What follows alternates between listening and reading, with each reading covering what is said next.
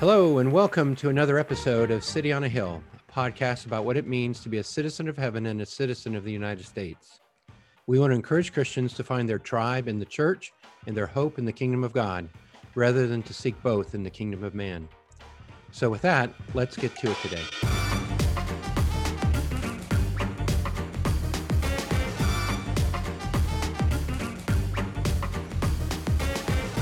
Well, hello, I'm Eric Estep. And I'm Scott Reevely. And this is the City on a Hill podcast. Welcome back. Scott, how was your week?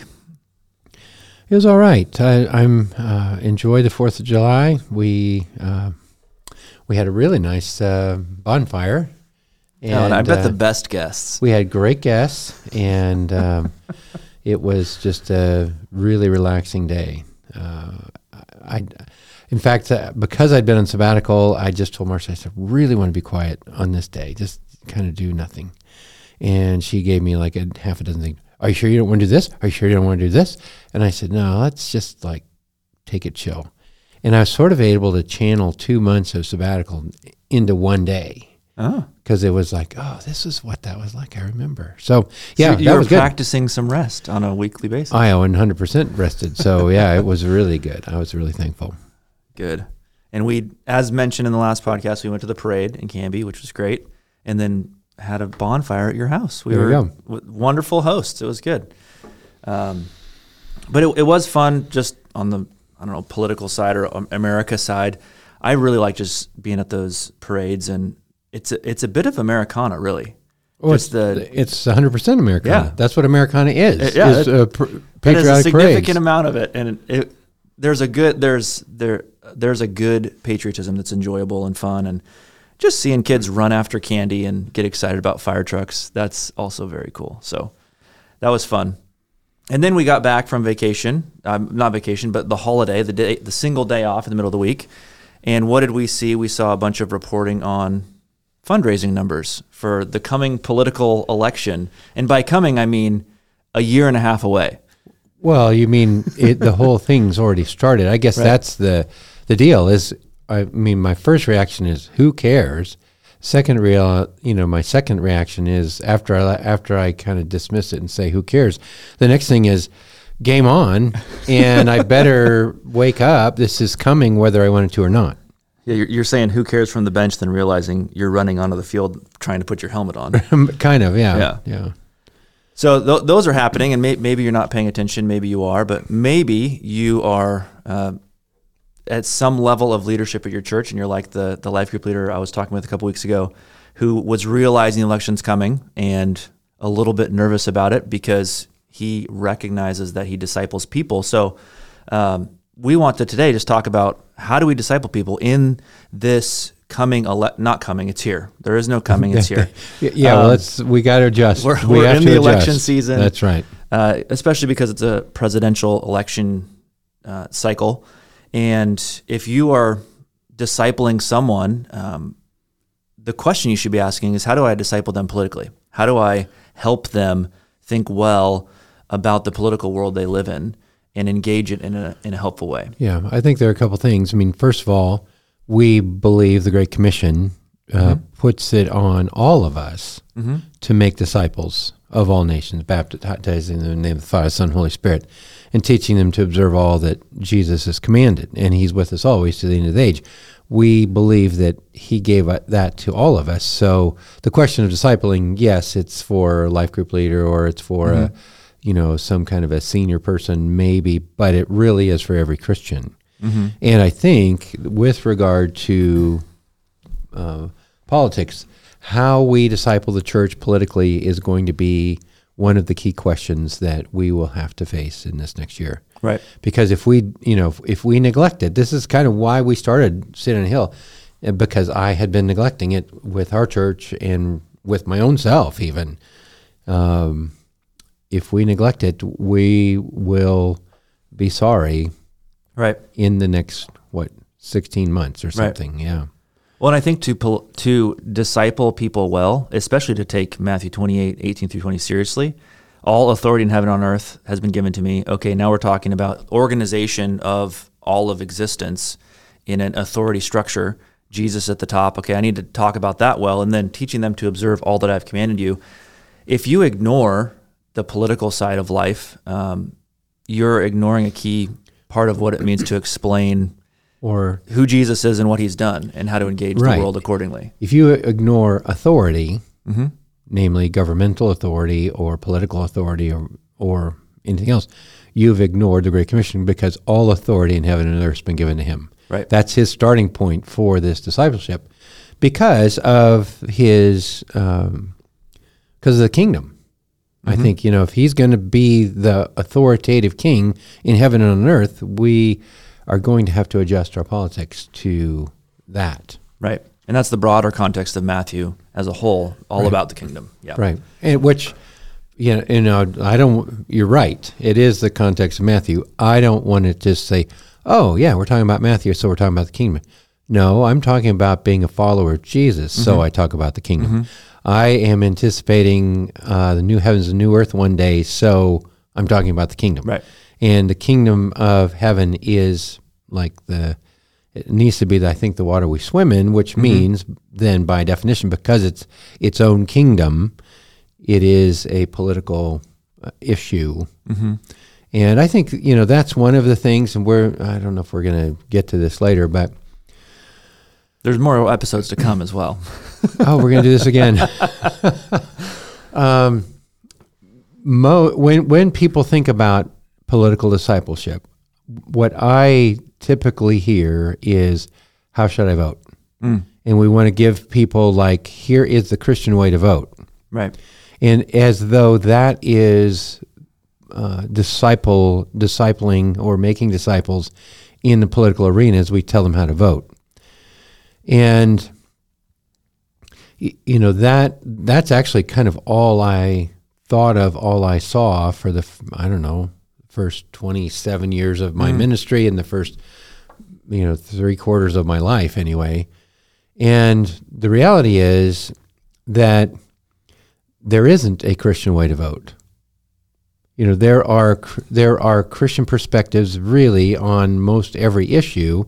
Some of them don't fall in line with candidate A or candidate B. In fact, they won't. Or party A or party B. Right. There Yeah. will be some on both sides. And to give an honest Christian evaluation, you have to take into consideration all those things. And it is a very complicated thing. But I guess I say all that because I think when we're talking about making disciples of the church politically, we have to go beyond how are you going to vote? In other words, it really is, how do I live as a citizen of the kingdom of heaven and simultaneously a citizen of a lesser kingdom? And how do I keep those things ordered? How do I live in this lesser kingdom in a way that reflects the authority of Jesus, in a way that reflects his presence with me, and those things that are kind of central, really, to being a Christian? And I think that that's what we miss in some respect, thinking we're going to land on the Christian way to vote. Right. We jettison sometimes the reputation of Jesus because that becomes less important. Right. And so anyway, when we're talking about discipling the church politically, we're not talking about getting the right, check, box checked or filled in completely with black ink. So Here's your guide. Yeah. And I think it's just been, that's not been holistic enough, I think, for the church to recognize, here's my public life. It's more, how do I do this or that? And we don't approach anything else like that. I have some strong opinions about, I don't know how parents raise their children. I have strong opinions about some other things but nobody says, okay, I don't really want to think about raising my kids. Just tell me what I should do. Really, nobody says that. Right. I wish they would, because I have strong opinions. I have strong opinions. But they don't. And so, I think we're kind of in this same thing where we've got to recognize, with respect to politics, that's not, I mean, that's just not a holistic approach. It's not, you can't raise your kids by doing what I tell you, because there's so many other things. Right. And you can't be a Christian in public and have a, public facing witness as a disciple of Jesus if it's merely, somebody saying do this or do that, or check this box, check that box.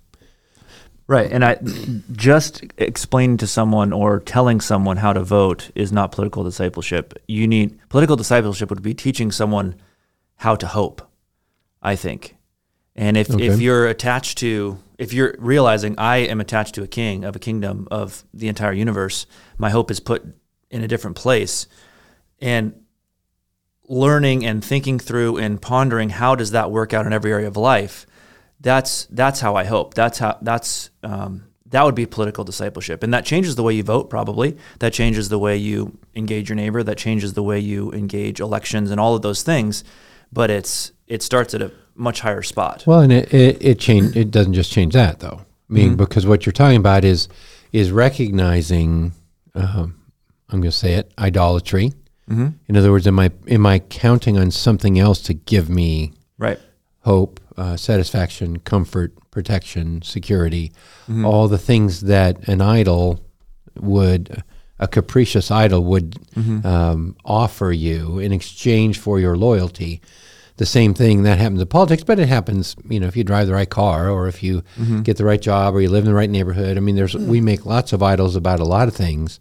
And so I like that you elevated it, the political discipleship, basically to the discipleship in all areas, because my hope is not, I'll go back to even the parenting that I was talking about. My hope is not that I'll have, my kids will turn out great, or, be problem-free or be healthy or anything like that, because I can make an idol of kids. Right. And that's some of it. So we've just got to struggle, I think, and continually check ourselves with regard to that. And that's hopefully placing the political discipleship of the church in context with the rest of the discipleship of the church might be a good place to start. And that's kind of what you just did, I think. Yeah. Well, let's get a little bit practical. So let's say I'm sitting across one-on-one with someone, trying to help them place their hope in the right spot, or maybe it's with a small group of people, and I'm recognizing, okay, there's some fear going on with this group because of the election or something. Where would you start? Okay, they're right there in front of me. What do I do?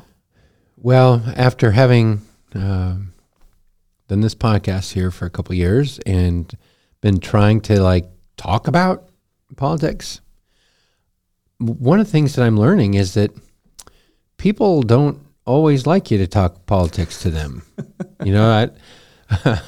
I like that you laugh about that, because it wasn't intended to be funny. It's what I've learned. It's just true. And I think that the temptation to think of disciple making as content delivery, or as I'm going to persuade you of the right thing to do, or the right way to think, or the right way to hope, or what, and I'm going to wag my finger at you and tell you this is how it's supposed to happen, is not the right thing. And that's one of the reasons we're doing this early, because what I'm about to say is going to be a much longer term solution than somebody coming to you at the last minute saying, how should I vote? And and we'll take practice. Yeah. This isn't a one-time conversation and, we did it. I fixed it. Yeah, everyone's different. And so my first thing is just ask questions, listen, draw out people's point of view. Now, I say it's long-term because, in all honesty, most of the times I do this, I don't get to talk. And so I don't really get to, you might say, make disciples in that moment. But this is a long-term thing. We're starting 16 months ahead in hopes that you can begin to do this. And when, the push comes to shove, closer to the election, you'll have your turn. But I think that's important, because no one really does that. Right. And if you do, you will be the unique person in their life, and you will become trustworthy because they can talk to you about it. And I think the other thing that will happen is that when they talk, they will intentionally or unintentionally uncover where their true hope lies and how their Christianity influences their fears or feelings about the election. And you'll know, you'll know what to say, and you might be able to say far less, but more effectively than give your whole spiel. Right. Just that they don't even care about because you've listened to them first. And I would say that, most of disciple making and most of pastoring is really listening rather than talking. Mm-hmm. That's good. Yeah, and your answer may be very specific and catered. You don't need 7 books of information for them because you've been listening. Oh, you have a specific question or a specific fear about a specific thing, and you can address that precisely. So I think it's also helpful so that's very practical, I think, just at a broad level, and we've kind of already talked about it, but be pointing people to the King. Be pointing people to Jesus. And see that as your goal, not I want them to have a particular view of American democracy, but have them be aiming towards the King, looking towards the King. And I mean, that's really, we're back to Matthew 28. Teach them about Jesus, help them understand really the magnificence of Jesus, the comprehensive redemptive nature of what he did and how big that is. And if you give them eyes to that, that can overshadow a lot of other things and push other things aside that would try to take the place of the King and the gospel. So realize that's your role. You're discipling people to be followers of Jesus. So if your emphasis is not Jesus, the King, you may not be discipling them towards Jesus. Well, I think it is at that point, and again, that sounded to me not that practical. That wasn't practical. Like I do that, whatever. But practically speaking, as you listen to people and as you reflect back to them kind of what they're saying, helping them recognize the Americanness of their opinion or the Republican or the Democrat nature of their opinion as opposed to the kingdom nature of their opinion. So you're pointing them to the King, but you're doing it by listening and reflecting. It's gun rights or green policy or taxes or immigration. Those are things that concern us very much as Americans. You step back from at least some of those things and say, how much does Jesus care about these things? And all of a sudden, you realize, that's a different question. Or you think, how do Christians in Australia or in India or in China or in Great Britain view these things? Well, that's different. That gives you just a different perspective that is probably going to be closer to the kingdom than your entrenched thing. Now, I'm not against people voting because they are Republicans or Democrats or care about Republican issues or Democrat issues, but I want them to know that there is a difference between that, their American or partisan perspective on that than there is what the Scripture says about it and how Jesus cares about that thing. Right. And so there are things that are, sort of when you work at that, it really does simplify a lot of those things. And then I can honestly say, I'm going to vote this way because I don't want to pay more taxes. That's fine. Or I vote this way because I want to support this program. That's fine. But don't feel, and this is what happens when you start with the voting. Right. That my Christian position is to support this thing. Right. And there are not very many of those kinds of issues. And that's where we get into trouble, I think, is to conflate the partisan thing with God's thing. Right. And I think at a practical level, as you're trying to disciple someone, set your policy preferences to the side. And especially the ones that aren't connected as intimately as as we think they are. And I have a bunch of views on a bunch of different things, and we have strong opinions about things. I ran for office, for crying out loud. I care about some things, but if I'm discipling someone, a lot of those things don't matter. They can be a faithful Christian living in the public sphere and not agree with me on many things. Oh, so they could be a faithful Christian and not vote for you? Sure. Okay. Just had to just had to verify. Just had to verify. Yeah, no, I think that's true. You're right. Yeah. And if you're and that's a temptation for me, thinking about discipling someone. I not only want them to follow Jesus, I'd like for them to agree with me too. Sure. But you can set that aside and let's focus first on helping them follow Jesus well.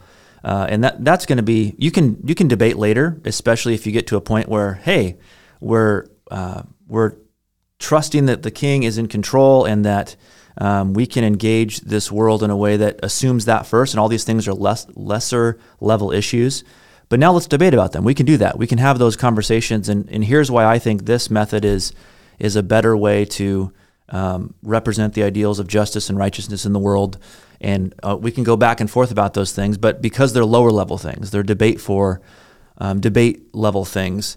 And first, let's point people and put their hope in the right spot, and then we can do that later. I think in kind of related to humbly setting aside your policy preferences or philosophy preferences, I think it's also helpful to remember that it's okay to say, I don't know. If someone is fearful about something or needs just help with something or needs to understand something politically or saw something on the news and they're asking you for help and you don't know, don't try to be an expert and pretend you know. You can say, I don't know. And I would point you, run back to your church, talk to your elders, talk to your pastor, talk to the people you have that can help. That I know the way we're structured here at New Life Church, there's life group leaders and there's elders attached to life group leaders and pastoral staff, and all these people are there to help equip the saints for the work of ministry. And it's a constant refrain. Hey, say I don't know, and then go ask for help, and then you can come back with information. But don't try to do it all on your own. Well, and I would say, even if you don't get help, it's okay to say you don't know. True. Because I just heard somebody talking about what kind of pressure pastors felt in this, during the pandemic, was they felt like they had to be an expert on, science and an expert on public health. They had to be an expert on, policy church and state and policy and organization of government. They were kind of being pressed into all of these things, and I frankly, I think I did have a lot to learn, but some of it was because I hadn't been paying attention before. But some of it was, I felt pressured into that, and that's what I guess I want people to have freedom is like, you don't have to be that. Just say I want to follow Jesus. I want to help you follow Jesus, and I don't have the bandwidth to go there. Right. And if they really want to, you can probably help them find a place. But I guess I would just say there's a little freedom in not knowing. So exercise that freedom. Yeah. Especially in the things that are not paramount to understanding the gospel and understanding what it means to be a Christian. That's good. I'd say be ready to address people's fears. We already talked about the tidal wave of fundraising, reporting, and campaign things and all that, things of all that nature. This is really a time where fears are pressed, and the way things are reported, the way things are appealed to, everyone is being invited to fear all the time. So if you're sitting across the coffee table from someone, or sitting in your life group, or in a Bible study or something, you're probably the next step is probably to address someone's fear, and you can ask them the questions. Ask them, why are you afraid? What do you expect to lose? What you think will be different if the fearful outcome occurs, or the thing you don't want to happen occurs? And kind of just back to that practical, asking questions, drawing out their point of view, but realize people are going to be afraid, especially because the entire environment is designed, it seems, to have people be fearful so that they go a particular direction. That's can be campaigning. Well, it is campaigning. I said can be. just because I tried to do it differently. Right. But a lot of it is. Yes. But the thing is, what you'll see and what you'll hear is not people trying to do it differently. Right. I mean, the things that will cause you to be afraid are exactly by design, because they recognize that fear motivates you, even if it isn't really rational. I mean, almost everything you could push back on, and the awfulness of the things you're being told to be afraid of are really not likely or true or anything. And so but it gets your heart rate up, and now you're concerned. And it fires you up. And anyway, I just think we have to take a step back, take a deep breath, and then, the thing about fear, and this, I'm glad you brought that up, because that's why it will be volatile in the church. That's why it'll be volatile in the world, is because everyone's fear temperature will go up in these next few months. And the great antidote for fear is to recognize that God is sovereign over what you're afraid of here. And if you're afraid of election, you need to know Proverbs 21:1, the king's heart is a stream of water in the hand of the Lord, and he will turn it wherever he wills. And, it's not out of God's control. Or Isaiah 40, I love Isaiah 40, where it just says, it is he, God, who sits above the circle of the earth. Its inhabitants are like grasshoppers, who stretches out the heavens like a curtain and spreads them like a tent to dwell in, who brings princes to nothing and makes the rulers of the earth as emptiness. Now, I mean, really, we've actually seen this in the past, few months, the past year or two. People who were ruling do stupid things that don't even make sense, and they're gone just like that. Right. And the Lord just changes things.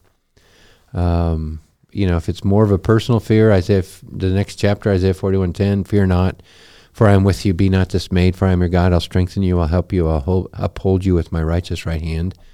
His right hand is his strong, symbol for his strength. And so, you're not going to run into a situation that's too much for him. And I'd also say steep yourself in the Psalms. We're in the Psalms right now, and we're just wrapping up a series of, 5 Psalms that are described in some commentaries as the enthronement Psalms, God as King. And we're going to be doing Psalm 100 this coming Sunday. And if you steep yourself in the Psalms, you're reminded of who God is and how big he is, just like Isaiah did. But this is from Psalm 100. Know that the Lord, he is God. It is he who made us, and we are his. We are his people and the sheep of his pasture.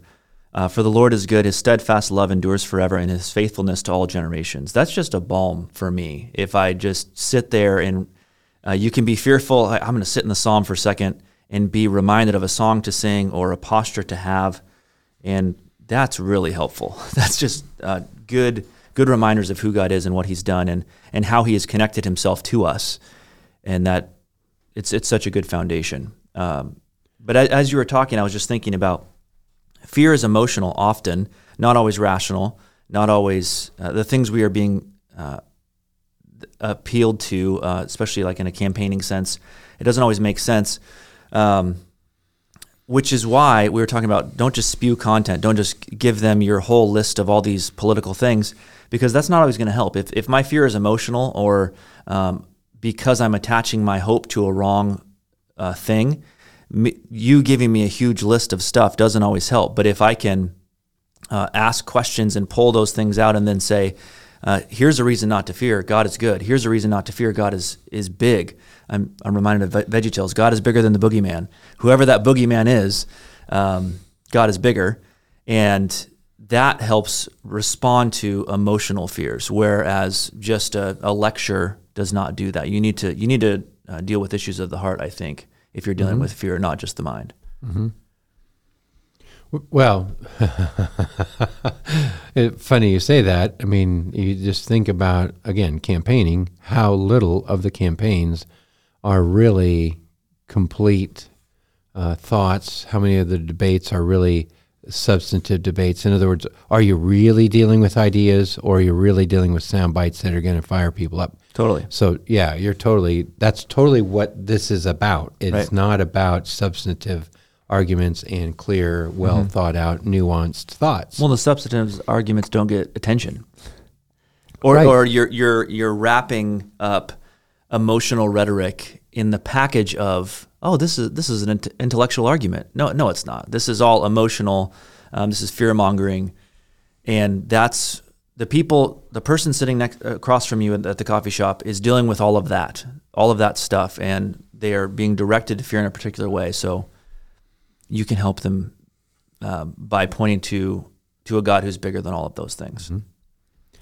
There's fear on the one end, and I think that probably less urgently there is hope on the other end, where and a lot of times what we're hoping for will be the disappearance of this fear or the conquering of the thing that causes fear. And but nonetheless, I think it's important that we have, the other plank in your plan is probably have a plan to talk about where people put their hope, because that's where the idolatry comes in. The fear is in some respect, I'm just not remembering or recognizing God as king. But the hope is I actually am choosing, sometimes unconsciously, but I'm choosing to put my hope that this will get better in somebody else and not in God. Right. And so there's a lot of opportunities to have false saviors in political. Everyone sells themselves as they don't sell themselves as a false savior, but they sell themselves as vote for me, I'm a false savior. Yes, but promising to be the true one or the one that will do it, when in fact they will disappoint. Just be clear. And then, anyway, remember the gospel, the story that God's writing in the world, where the one Redeemer is Christ, and He's the one that fixes the brokenness. And the true hope is when He restores the world, not when a candidate wins or a policy is enacted. Right. And so, you go to Revelation 21 and new heavens, new earth, and it says that He'll God's dwelling place will be with man, and He will dwell with them, and they will be His people, and God Himself will be with them as their God. He'll wipe away every tear from their eyes, and death shall be no more. There'll be no more mourning or crying or pain anymore, for the former things have passed away. And He said, the one who sat on the throne said, behold, I'm making all things new. Write this down, for these words are trustworthy and true. It is done. I am the Alpha and the Omega, the beginning and the end. To the thirsty I will give from the spring of the water of life without payment. And, if that's where your hope is, you're good. If your hope falls short of that, you're hoping in something that's less, and just pay attention to that. And that's, again, we have a better hope. We have a better hope. Than the Republicans do. We have a better hope than the Democrats do. And, people say, but I am a Democrat, or but I am, you know what? It's fine. Yes. But where is your hope? Yes. Exactly. This is the thing. This is the problem, where we identify ourselves in other ways besides as a kingdom person. We're going to, that secondary identity is going to pull us toward a false or lesser hope. But in that phrase, He who is seated on the throne said, behold, I am making all things new. That is such an impactful statement. And that's the hope of restoration. All things will be made new. Not we're going to slightly modify some broken things, because we're in this redemptive narrative. There's creation, fall, redemption, restoration, and we're still sitting in the middle act between fall and redemption, where Jesus has redeemed things, but things are still broken and they're not yet restored. And misplaced hope in some political end or political person is really a promise to slightly modify broken things. And we can kind of tweak this, we can kind of fix this, and if you vote for me, then I can do X, Y, Z, but there is no promise of I will make all things new in any of those contexts. And we belong to a king that says, I will make all things new. I am making all things new. And that, again, it's just so comprehensive, so overshadowing. And if we can continue to point people there and remind them, you belong to the king that will make all things new. And you can participate here, but make sure it's at the right level.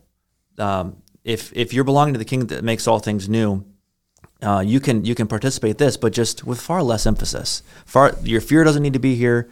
Your hope doesn't need to be here, and you can steward well here. You can engage well here. But man, you belong to the King, and this world will be made right someday. Not until he shows up. So you don't have to listen to anyone that says they're going to make it right before he shows up.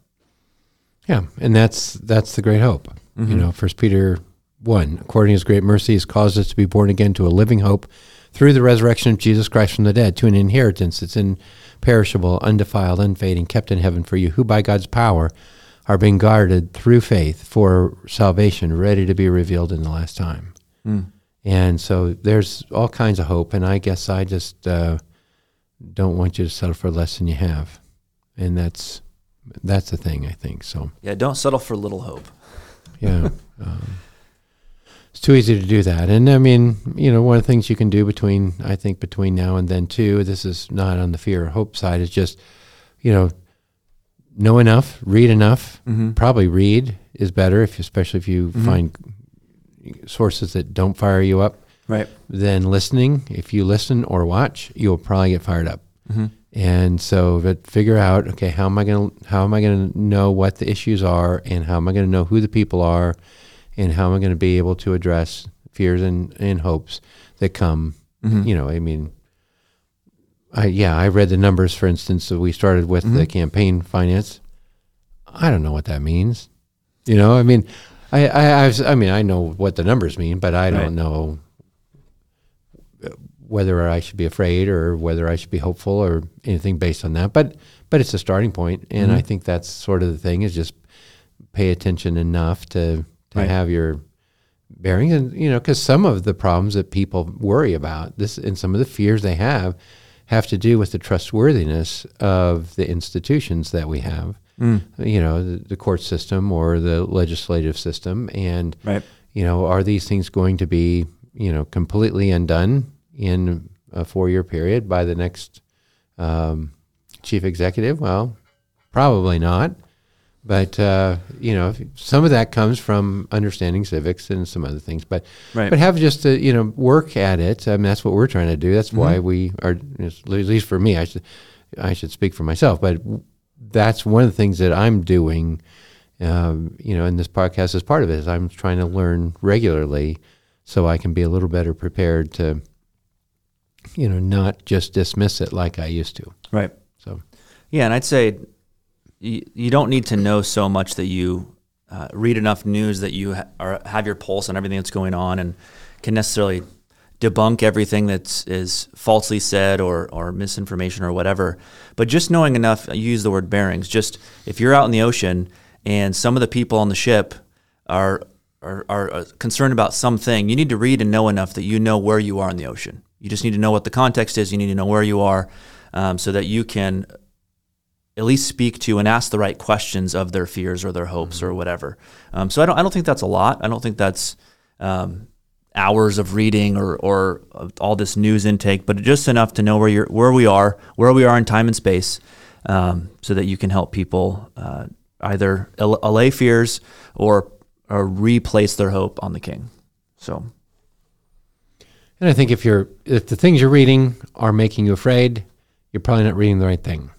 In other words, you're reading. You're reading things that are clickbait or fundraising or some other thing, not really an assessment or an understanding mm-hmm. of the issues, but rather somebody's perspective that is trying to persuade you. Right. And we're not suggesting you read to be persuaded. We're suggesting you read to understand mm-hmm. and then make up your own mind, I guess. But that's good. Anything else before we postpone till the next episode and we'll continue talking about all of this stuff? I probably said more than I should already. So there you go. I'll retire at this point. And he's retiring. All right. Quick announcement. Well, thank you from everyone. From this podcast. For today. It's a very short retirement. All right. Well, we will retire until next time. So don't forget to subscribe on Apple Podcasts, wherever you get your podcasts. Rate us. That's helpful. A review is helpful as well to getting this to other people. Share it with a friend. Share it on social media. share it via text, whatever. Send it to other people so we can connect with other people. If you have questions, send them to comment@cityonahillpodcast.com. And we look forward to the next conversation.